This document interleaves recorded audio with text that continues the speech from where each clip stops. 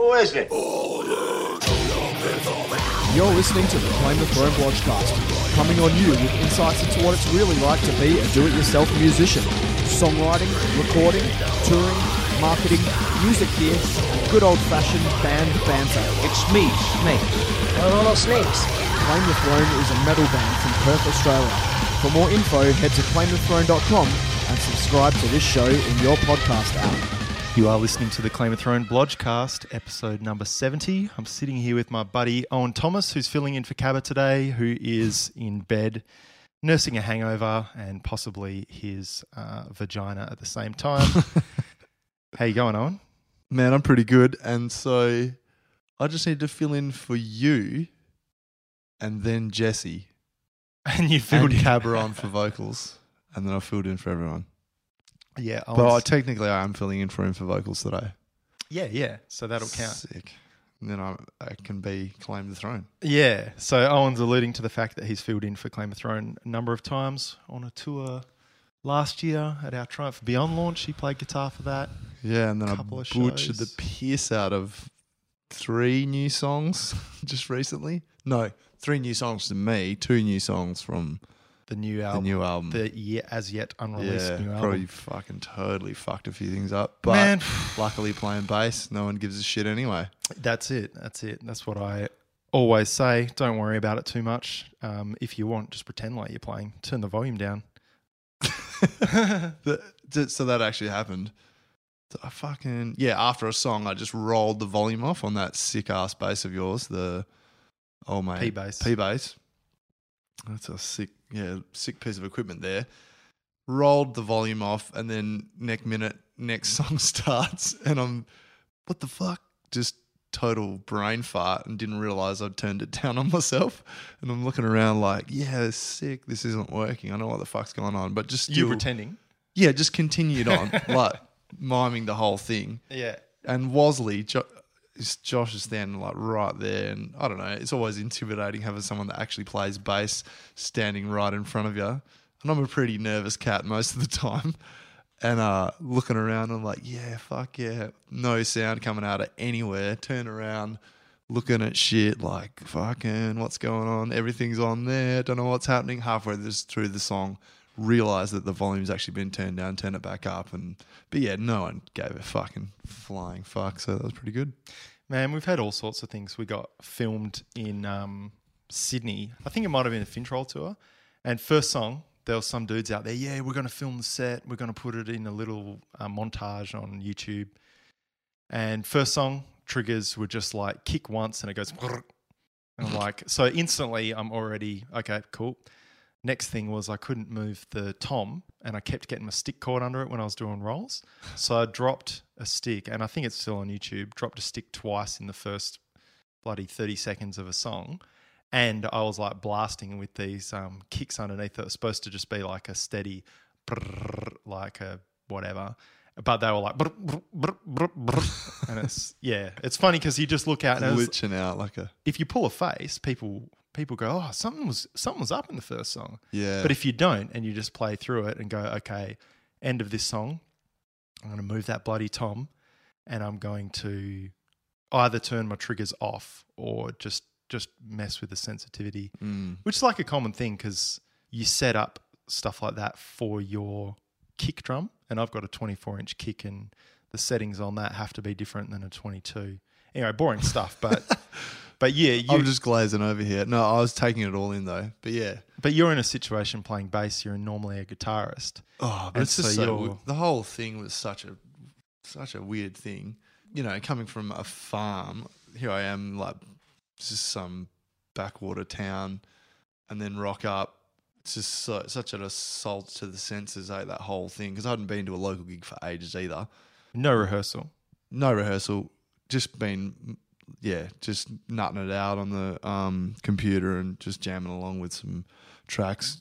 The Ash actually recorded some the jam that you had the week of the gig, and practice to that. But yeah, and get up there and there's fucking people everywhere. It's just so weird for me to be just thrown into that environment. And then, yeah, I guess when you're playing live and if something fucks up, key is not to not to make a face or show like you fucked something up.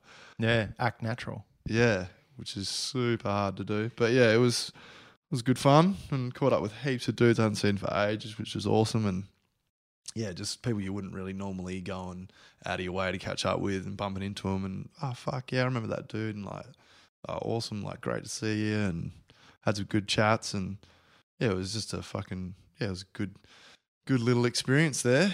It's good to do it every once in a while. Yeah, it is pretty crazy because I feel like that a bit lately.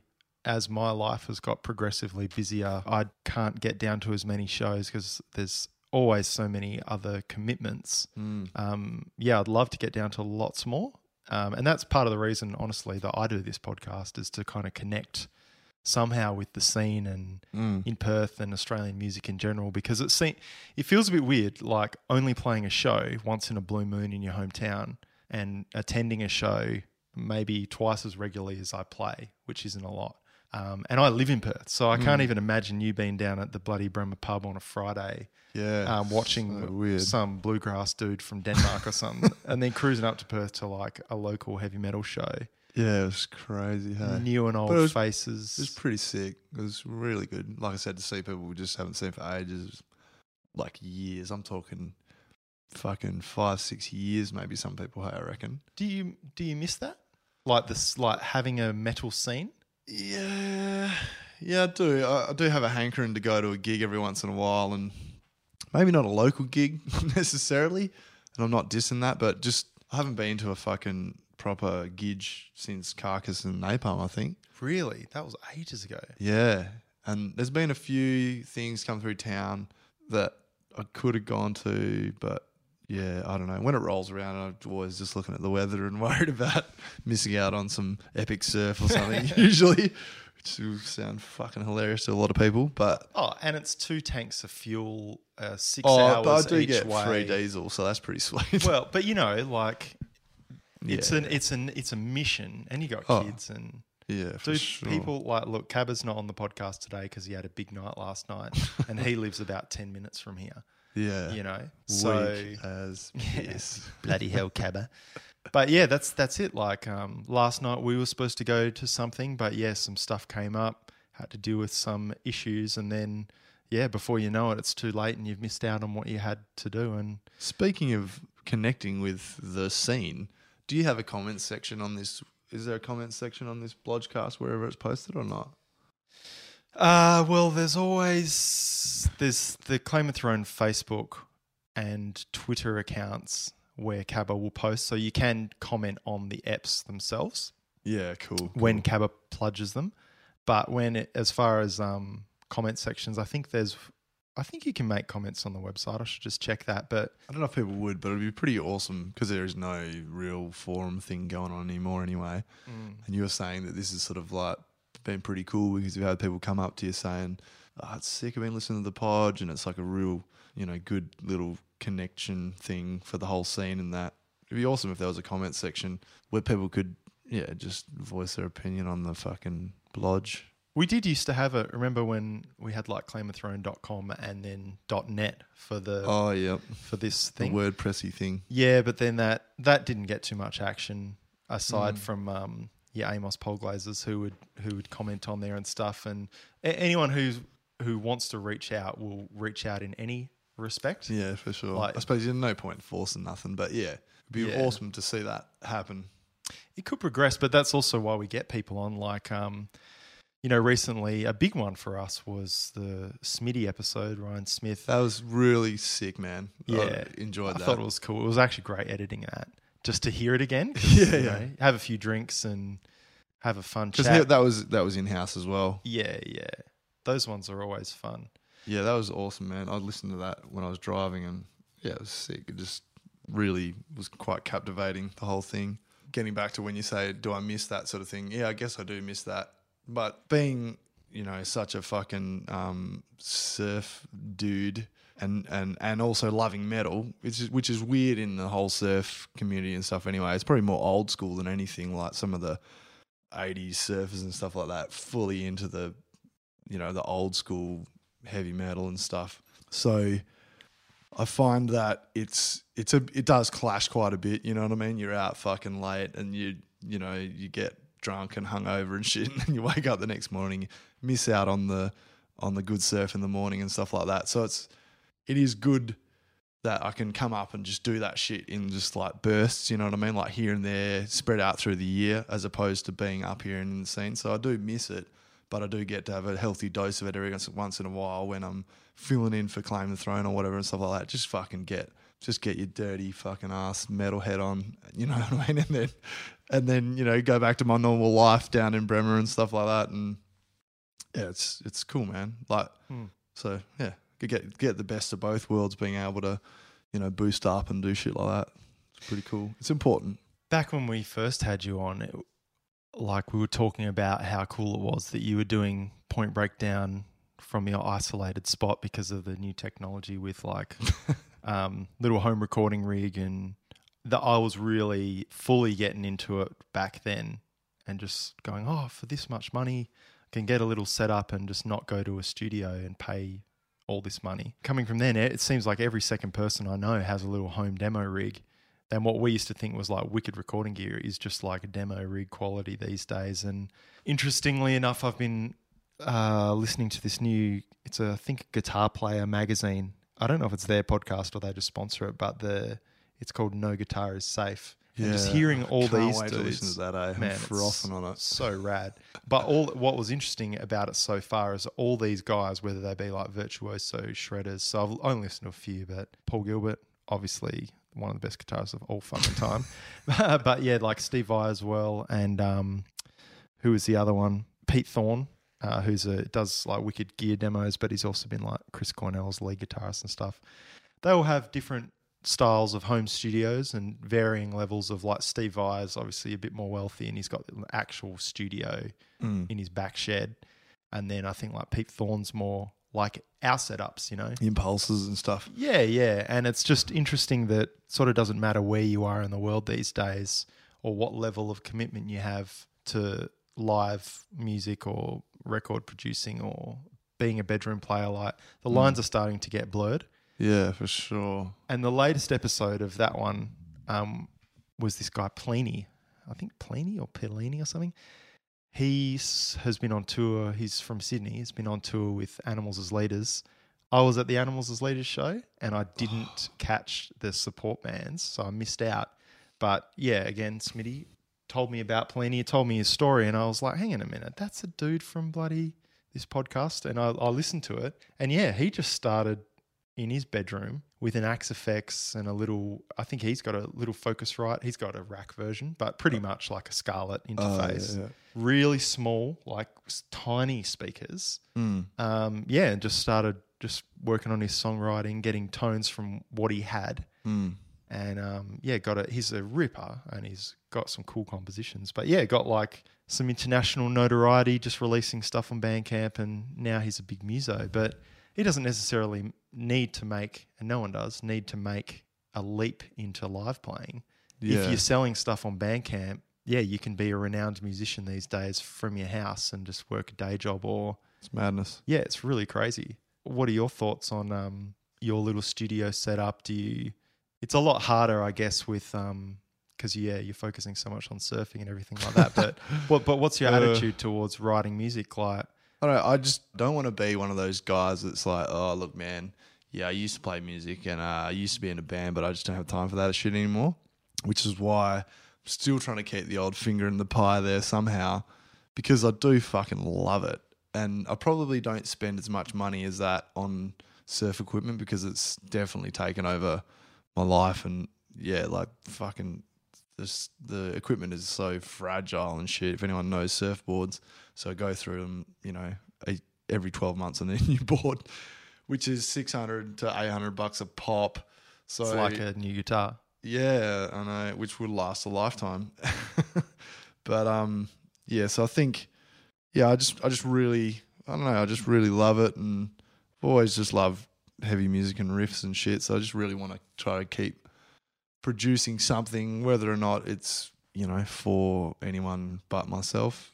Yeah, who gives a shit? But it's just good to share with yourself and Cabra, other people, and you know, just to see how good quality you can get out of such cheap gear, or, you know, just to produce the best possible sounds and stuff that you can with the particular setup. And, you know, it's just good fun. It's a good challenge, I suppose. Do you find that your interest in actually recording your music sometimes takes away from The actual composition? music? Yeah. Yeah. Do you reckon? Yeah, for sure.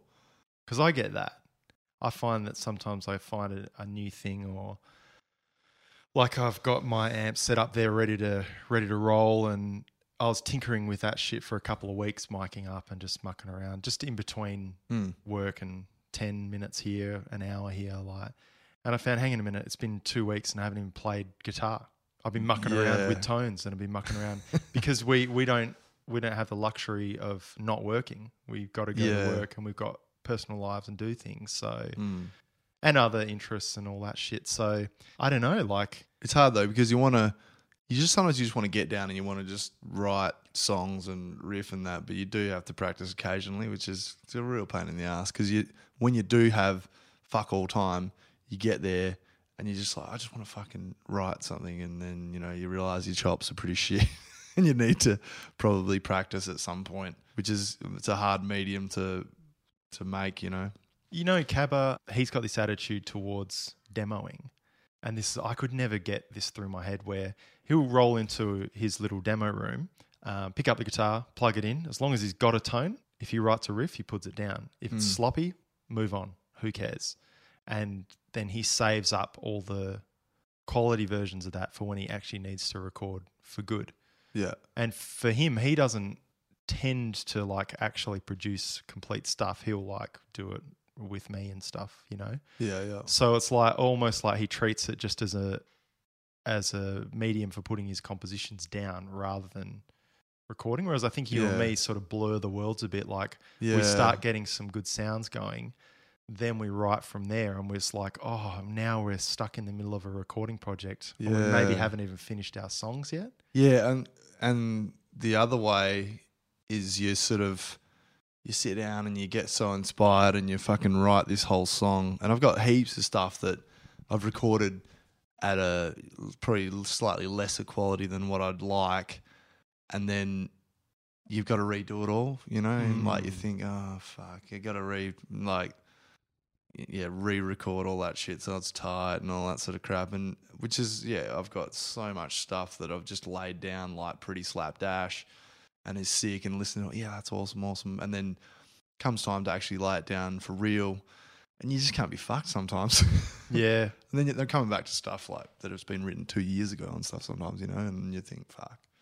But yeah, I changed my attitude towards recording a little bit. Like I wouldn't start until my guitar tone was insanely close to what I'd want. Yeah, which is what I've started to do recently, is if I'm going to lay something down, then it should be at the quality that I'm going to end up with potentially, you know. But do you mean playing wise or tone, or both? Tone probably more so, and like playing wise to a point, you know what I mean? Like not Razor Ray, but sharp enough. Because the two things that are different about one thing that's different about our workflows is that you print your tone to disk, like essentially your amp chain anyway. Yeah, it comes out of the amp, and then the only thing that isn't printed is the impulse and the EQ. Yeah. So for me, I record DI and reamp. And it used to drive me nuts, and I used to have like a whole chain going where it was like a kick-ass tone. But now I'm just like, you know what? I know that I can reamp this and make it sound good, so I'll just get the tone where it's inspiring enough to play. So I try and not even EQ or anything while I'm just writing something or getting it down. But what I will focus on is getting my playing really awesome. Yep. And so then at the end of it, like, and this is where I feel reamping is pretty awesome, is that I can, let's say on the day I'm just really feeling this particular thing I'm trying to do, and you know, people talk about emotion, it seems like real dumb. I don't think about like emotive playing, but there's a certain feel that I can just nail sometimes, and then I try and do it later and I can't capture it. But I know if I've got a good DI track, I can just take the virtual amp off there and run it back out through an amp, or just put a different amp tone digitally. Yeah. So I don't know, like maybe that's something that that you down the track might look into. Yeah, I think, well, because eventually, we've been talking about it for fucking years, but yeah, eventually upgrading my interface and all that, I think that would definitely be coming through in that, because just the quality of capture will be better. So we'll have those options and stuff like that, I think, of reamping and stuff potentially. Lucky your mate Ash has a spare reamp that I don't actually use, so I could sling it down your way. Just been copping all the sloppy seconds of Ash's reads. Yeah. Well, you know, I had one that I bought off DIYrecording.com ages ago, and I didn't end up using it. Like, I used it a bit through my little my mini setup, and it was cool. But then I got a new bit of gear, and I found I don't even touch this thing. And then this guy I used to teach guitar with. One of the teachers, he was like, "Oh, I've got an Axe FX and I want to experiment with this." I was like, "Man, this thing cost me $30. You can just have it. Yeah, it's cool." And then about 2 months later, I went, "Shit, I need it." Yeah, so I went, and this time I bought 2 of them because they're cheap. Yeah, built one of them, and one's in pieces. So anyway, if you want to experiment, that would be interesting to. I'd like to see how it changes your workflow. Yeah, that'd be cool. Just get it tight, and yeah, because it is interesting. Because I think, I don't know, a couple of things there. I sort of did do a bit of a pre-production thing, did it the old school way, but I think these days it's probably just easier to have it in the same file, you know, demo it or whatever, or even, like we're saying, capture it as quality as you can as a DI, and then. But it's a funny thing to be writing a song like that though. Hey, like to have it, you know, lay it down as tight as you can, and then, but you know, I'll go away and fucking listen to it for a year or something and think of cool shit afterwards to change, and, you know, go back and forwards and try to improve it. I also found my writing was getting really stale, like structure-wise. Yeah. So I'm recording on a grid because, like, the easiest way to Just trying to get my mic grip. The easiest way to do drums is to program for guys like you or me. Even though I'm a drummer, I don't have space in my house to track live drums. So I'll program a track. Then if I want to re-record the drums down the track, I'll take it to the hen house and my kit and do it for real. And I've done that for you before, and pretty interesting sort of results. And I think as a team, we're getting better at that. But probably, hell cooked it though on those drums you did though. It'd be cool to go back and remix it or something, but yeah, I don't know. Probably better just to start fresh, I think, some of that stuff.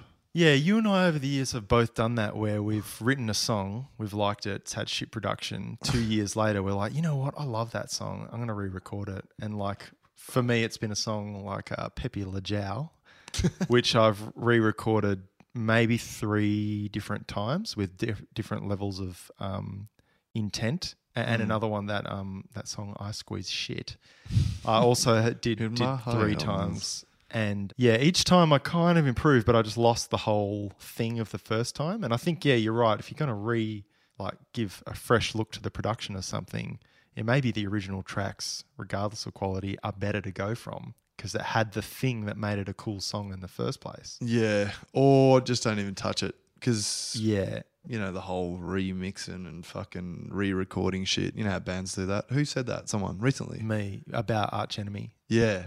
Yep. They did a bunch of the old stuff with Angela.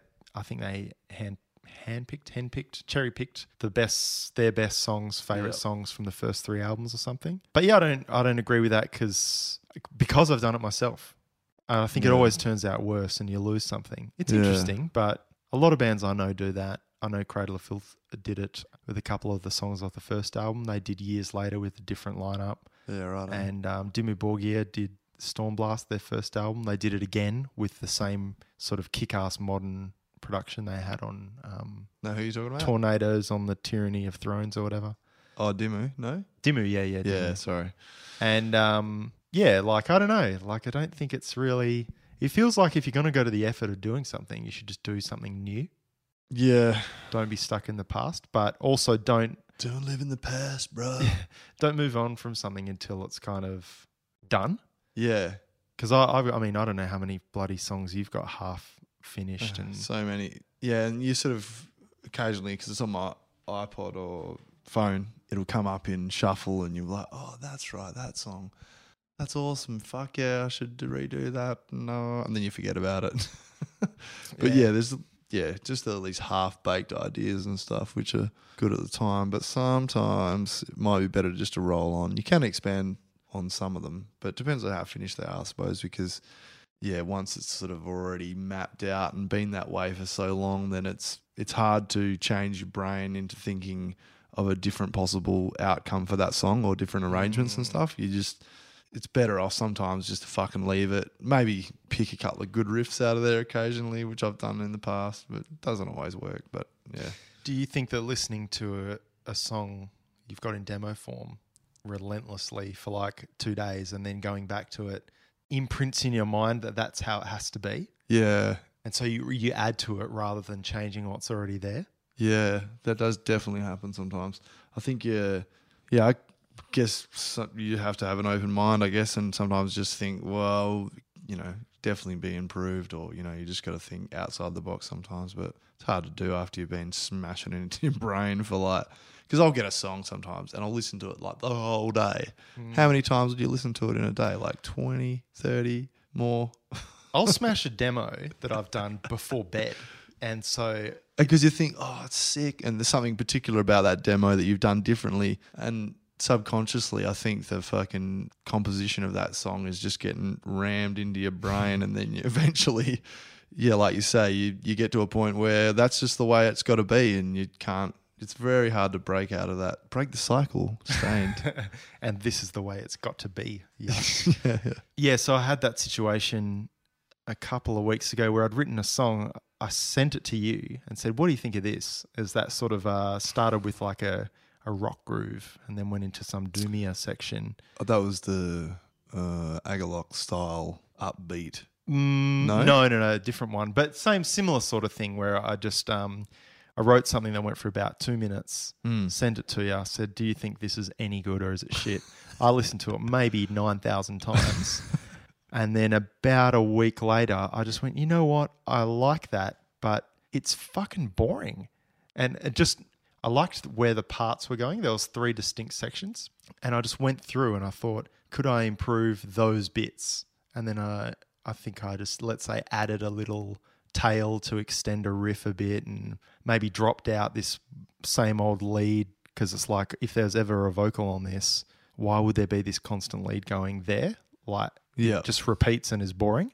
So do it for a bit, get rid of it. And then also the end of the song, I really focused on making this little melody line that was there, just making it really cool and giving me an opening to be able to move out of it. And that's the big thing I find, is that I feel that, okay, it's like 3 sections and I get to the end and I'm like, where do I go? I don't know. But I find that if I rework it, I can like sort of change the end so it feels like it's able to go somewhere else. Yeah. Even if that means just repeating an earlier bit. Sometimes I find I write myself into a corner and I don't know how the hell to get out of it. Yeah. And I think that's where I'd like to explore maybe just like compositional theory or something a bit more, just something to allow me to just write more interesting stuff. Because, man, my contributions to Claim of Throne, when I strip them back and play them as chords, it'll be the same 4 chords throughout a whole song. And I'll go, okay, it's just all variations on the same thing. And the better things I've done for Claim of Throne are the ones where it has like distinct parts, and it's like there's no way back to that earlier stuff, because but I've it probably really isn't a changed bad it. probably isn't a bad thing having, like you're saying, the same chords, or because then that gives a familiarity for the listener, so then it will be catchy. Or, you know, coming from a sort of a pop sense, not that you really want to be super pop, but you do want your songs to be catchy to a point that people latch onto it, like you and stuff like that. Not that I don't know. It's a fine line to tread, because you sort of, you want your songs to be good, right? So they do have to have some sort of familiarity, repetition, and one other third thing to make your songs popular and, grasp the listener. So it's probably not such a bad thing. And I noticed a few little tricks and stuff that Cabba's got that he does a lot of, but I think it's, it's pretty cool, and it works for him and he writes catchy songs. Catchy is a word that Cabba loves to use when talking about songwriting. Seriously, he does, big time. Last week I was jamming to Van Halen. Hey, Gario. No way. Ralph. Sorry, mate. Anyway, so yeah, jammed to some Van Halen the other day, and there's two ways that I like to play to songs as a drummer, and that's like either trying to copy and do what they do, or sometimes I just use it just as like a more interesting than a click track and just do my own thing to it. But yeah, like when I stop and I try and actually mimic what they're doing, I'm like, hang on a minute. When I listen to this song, it's the easiest thing in the world for my head to comprehend. But when I sit down on the kit, my body doesn't naturally want to do that. Yeah. Like certain little fills, or a lot of Van Halen like has this almost shuffle feel to it, that sort of gallopy, shuffly feel. And while I do so much triplet-y sort of stuff in Claim of Throne, to break it up into a gallop or into a shuffle is like, oh, friggin' hell, that's really challenging to have that little bit in between, that missing note. Yep. So yeah, it's like, oh, okay, maybe I should be learning more songs, because I got better as a drummer, like back in our day, because we were constantly learning tracks, because we used to play heaps of covers together, and you know, and I think maybe I'm losing that, and maybe part of songwriting is learning other people's shit. Yeah. Like I get inspired. I've done a few things recently for other bands, and it's like, I would never ever do this if it was up to me. Yeah. But if it's your call and you want me to play this, I'll do it. And then go to play a Claim of Throne gig after, I'm like, oh my God, my left hand is way better. Oh, it's because I had to do this certain style that forced me to do it. It just improved me a little Probably bit. a good thing about being a drummer, I suppose, because a good drummer is hard to come by, and someone that can play in time. So you probably, you're quite fortunate in that respect, I reckon, because you get to experiment with all these different, slightly do different genres within the metal banner, you know what I mean? Like fucking hardcore, metalcore, prick, and like the Cannibal Corpse styles and the all this sort of thrash, and then you've got Claim the Throne, so you're probably pretty fortunate that you get to experiment and do different things for different people like that, which would expand your writing ability and from a drummer's sense, which I think like heaps of drummers are awesome songwriters, you know what I mean? Like all dudes that play guitar that were drummers, you know what I mean? Like I think Dimebag started out on drums, didn't he? Really? I'm pretty sure. Don't quote me. That's crazy. Did he? I don't know. I have no idea. Somebody write in to the podge. Do you learn many songs of other people? Not anything I don't have to. Like I played my mate down the aisle for his wedding and played some fingerpicking style stuff. That you made up, or you learned? No, I think it was like Pachelbel's Canon in D or something like that. Nothing that I don't have to do. Like I was saying with the Van Halen thing, it's like on guitar as well, I hear other things and I go, oh, that's an interesting concept. Got to be beneficial learning other people's shit. Yeah, it's like cooking, for instance. You watch a cooking show and they make like this perfect looking steak or something like that, or a friggin' flanged radish or some shit. And then you're like, it looks so simple, and they make it look good because they know how to do it. And then you go to do it yourself, and if you don't know the ins and outs of it, you're going to serve up an uncooked steak, and it looks good on the outside. So you then need to practice that or give it a whirl in like reality to sort of get a good grasp of how to actually pull that off. Yeah. Because I love like listening to fucking hell, like Pink Floyd. You were playing some Pink Floyd on the old Strat before. And yeah, unless you actually get that, there's that big bend in the Another Brick in the Wall too, which is what you and me were mucking around on just before. And that's a huge bend up. And you said originally, like, isn't it higher than that? Does he have a 24 fret guitar? And Strat's a 21, I think. And it's like, no, he's been making he's been using an old Strat from years and years before. Yeah. There's no way he'd have a 24 We're probably fret. out of key. Probably. But it's like, oh, until you actually sit down, you realise, oh no, he's just bending a whole tone or something. Out of that. Yeah. Which is pretty crazy. So I don't know, maybe we should be learning other people's songs here and there, just peppering it in. Yeah, even if it's just not a whole song, like a riff. Yeah. I mean, I probably do learn the odd riff here and there, and which has also been a slight downfall to my guitaring career, is I always learn riffs here and there, and you play like a couple of riffs from the song and people are like, yeah, sick, keep going. You're like, yeah, that's all I know of that riff. Yeah, repeat. That song. Yeah. How does the rest of it go? Yeah, fuck, got no idea, man. But that riff is the sickest. That's not a downfall, though. Who cares? Oh, I don't give a shit. Yeah, but, you know, yeah. just sometimes you feel like you've disappointed someone because, oh, man, can you play this song? And you play the first riff. Yeah, sick. Yeah, keep going. That's all I know. Maybe that's where music theory comes into it, though. Like, it sounds crazy and it's pretty hard leap to make. You have to edit out all my little... Yeah, there's a lot of... I do that. Cabba's an happy fellow. The thing I like about QR codes... I remember when I was a kid, people used to say about metal, you know, seriously, metal is like close to jazz or it's close to classical, and that's why it's really good and normal people can't understand it. That's why they don't like it. You ever hear that shit? Yeah, definitely. Yeah. And then, you ever listen to jazz before? This shit's crazy. Well, it depends. Again, it depends what sort kind of of jazz? jazz you're Yeah, talking about. true. Yeah, fusion sounds pretty nutty. But if you break down what these things are, it's not that... It is crazy, and you got to pay a lot of attention to technique, and you got to learn all the theory. But if someone tells you, oh, this is a bar of Lydian, a bar of Dorian, a bar of Dorian, a bar of this, you know, and they tell you, you're like, okay, that's incredibly... I would never think to do that. And they're literally changing keys every bar. Yeah.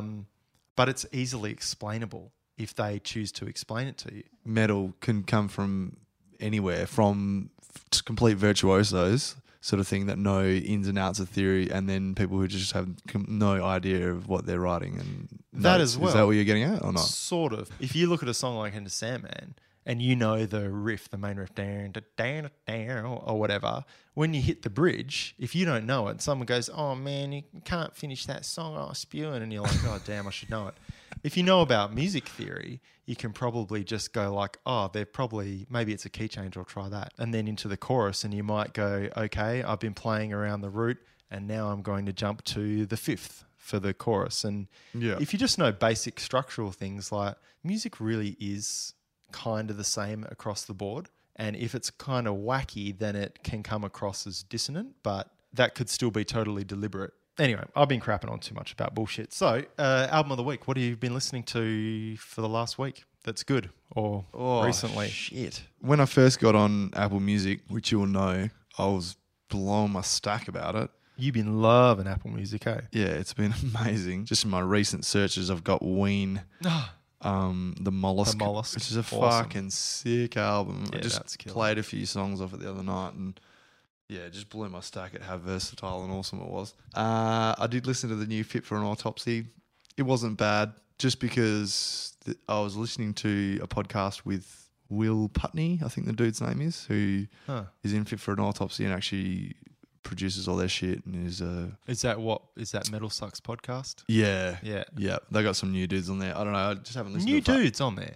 Yeah, I don't know where the fuck they came from. They got Chuck rid and of Gutless. Chuck and Gutless. Yeah, okay. Got rid of those guys. I don't know why, but yeah, it was all right. But I don't know, it sounds like a lot of people are trying to do this like Gojira-y, for lack of a better word, sort of thing. Not quite genty, just before gent. Yeah, you know, like the open strings and the fucking harmonic sweepy things and like raking. Yeah, but got that sort of stomping. They call it the elephant marching. Yeah, that sort of riff about it, which was kind of cool. Didn't really fucking Fit for grab an me. Autopsy. Oh, okay. Didn't really grab me by the sack or anything like that. But I did hear this band is called like Toxic Boy or something. It's like some Japanese or Chinese thrash. That was pretty cool. But then again, thrash gets kind of repetitive. So I haven't really listened to anything that's grabbed me by the sack. No, well, you don't have to pick one. It doesn't really matter. No. I've been listening to just all sorts of shit. But yeah, I'd say for me, Van Halen won this last week. It's a cool album. It's got cool production. It's like Eddie Van Halen's coming out party pretty much. Just shredding, but also some really awesome hooky songs. And yeah, just super cool. I really enjoy it. Some shorter songs too, which is real nice. Of course, I went listening to my own compositions heaps. Yeah, me too. Cool. Well, thanks, mate. No worries, brother. So what's the biggest? Waimea? Ridden? Yeah. Kaha. Gator Point. Bells Beach, Australia. Well, no way Bells is bigger than Waimea, bro. You'll be next year. Bodie believes the 50-year storm is coming next year. 50-year storm. What's that? That's kind of a legend. No, it's real. It's absolutely real.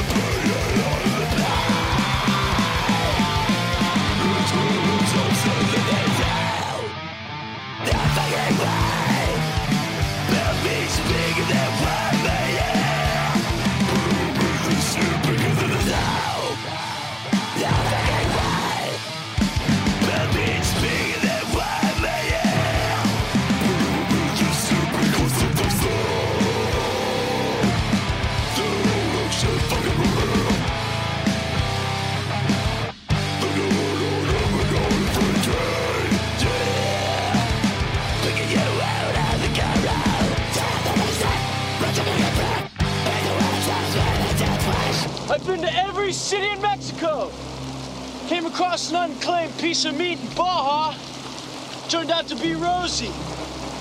Guess you picked a knife fight with somebody better. Found a passport of yours in Sumatra. Missed you by about a week in Fiji. But I knew you wouldn't miss a 50-year storm, Bodie.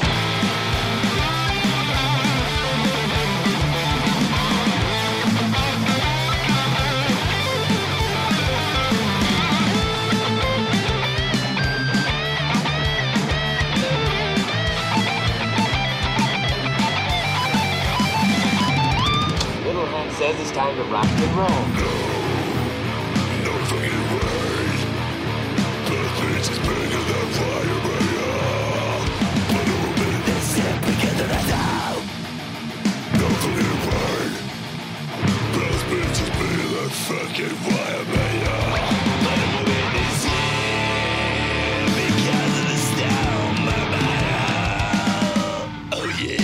And when it hits Bell's Beach, it'll turn into the biggest surf this planet has ever seen, and I will be there. So will I. Yeah!